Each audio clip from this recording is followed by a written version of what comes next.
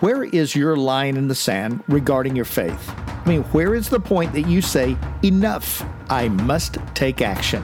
Well, let's talk about that in today's Men's Moment. Hey guys, welcome to Men's Moment, a weekly short devo for men to challenge and encourage you to engage in authentic, Christ-centered manhood that is biblically directed. Take the next 5 minutes and enjoy a moment of clarity in your life's purpose, a man's moment of purpose.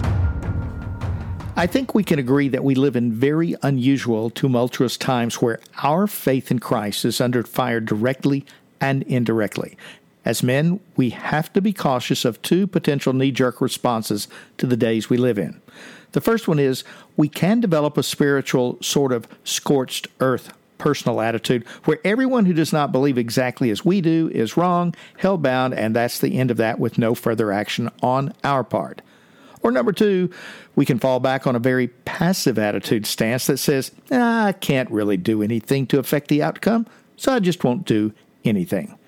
Neither response is scriptural in its approach, and neither does a thing to advance the cause of Christ in our society.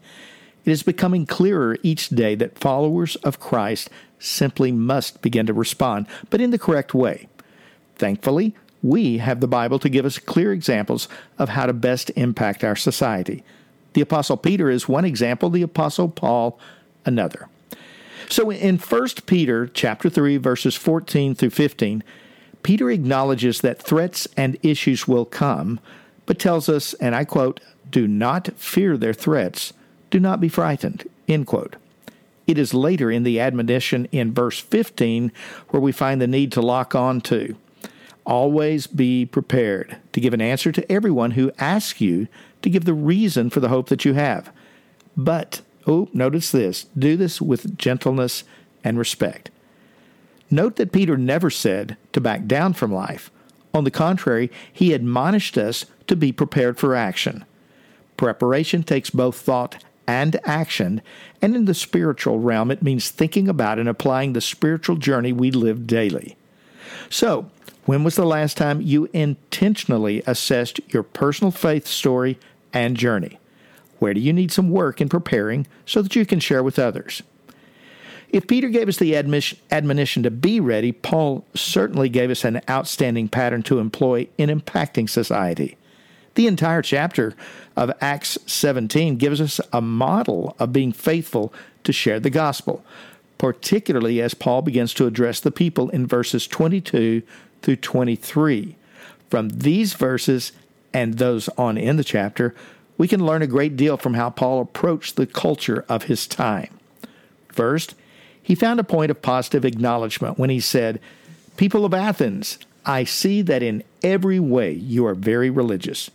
In other words, he started the conversation with something they could and would consider encouraging, rather than starting with a point that would antagonize. He was also setting a common reference point, in this case religion, that let him move on to the next step. Next, he identified the point they could converse about, the, quote, unknown God that we see in verse 23, and that opened the gate to sharing with them about God and Christ. Finally, from verses 24 through 29, he engages in conversation with the people in a way that they can culturally and personally relate to. It is factual, loving, and honoring to God. After Paul had completed his part, he then left the outcome to God. The result was the same we see today. Some sneered, others wanted to hear more. Let's circle back to the original question about where your line in the sand is regarding actively engaging your faith daily in the marketplace of life. So where is it? Better yet, what will you do if it is crossed over? Some men will continue to emulate the ostrich, hiding their head in the sand and hoping life will change on its own. Others, and I hope this is you and me, will decide we must actively and continuously engage with the world we encounter around us every day in a way that honors Christ and causes unbelievers to say, "We want to hear you again on this subject." Peter said, "Be prepared." Paul showed us how.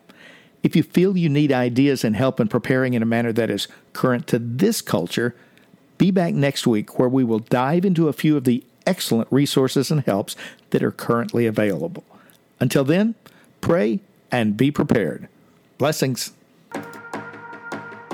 That's it for this week's Men's Moment. I hope you enjoyed it and that you will take at least one step of what we discussed and put it into the fabric of your daily life starting today. If you would, take a moment to pass this podcast link on to another man. Encourage him to listen and subscribe. So until next week, pray hard, love your family deeply, and do all of your work like you're doing it for the Lord. Because you are. Blessings.